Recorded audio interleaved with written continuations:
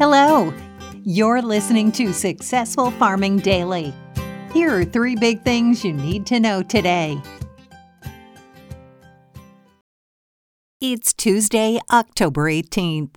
Our first big thing is wheat and corn futures dropped in overnight trading after the Russian Deputy Defense Minister and the United Nations Under-Secretary General discussed the agreement allowing Ukrainian agricultural exports, while some believe the grain deal should be extended.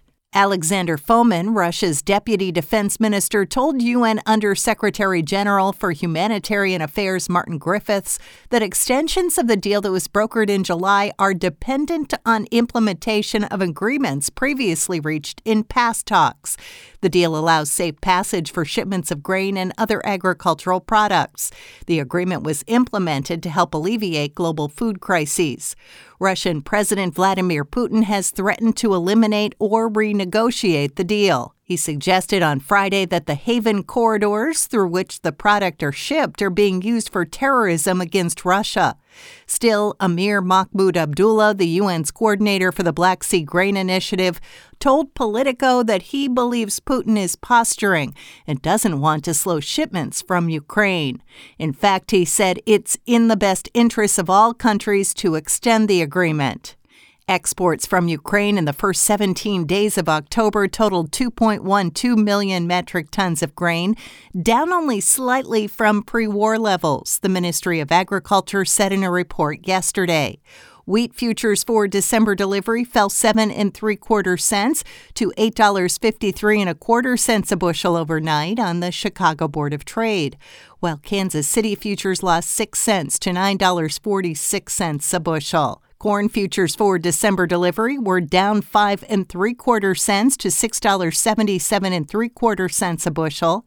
Soybean futures for November delivery fell 6 cents to $13.85 3/4 a bushel.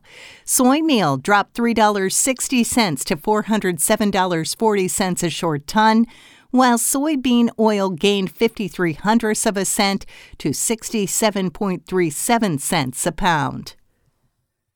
Next up, inspections of soybeans for overseas delivery jumped week to week, while corn assessments were modestly lower, according to data from the USDA. Soybean inspections in the 7 days that ended on October 13th rose to 1.88 million metric tons from 976,877 tons a week earlier, the agency said in a report. That's still well below the 2.45 million tons assessed during the same week a year earlier.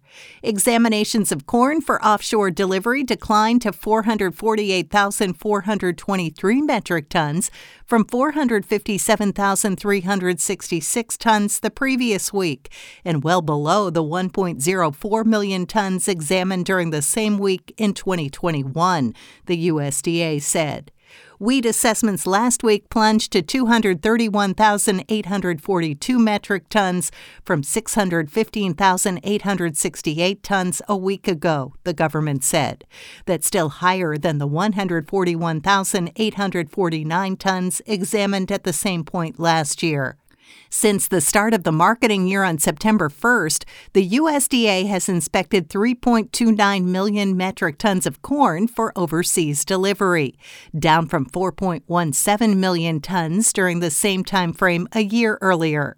Soybean assessments since the beginning of September now stand at 4.67 million metric tons, down from 6.04 million tons during the same period in 2021, the agency said.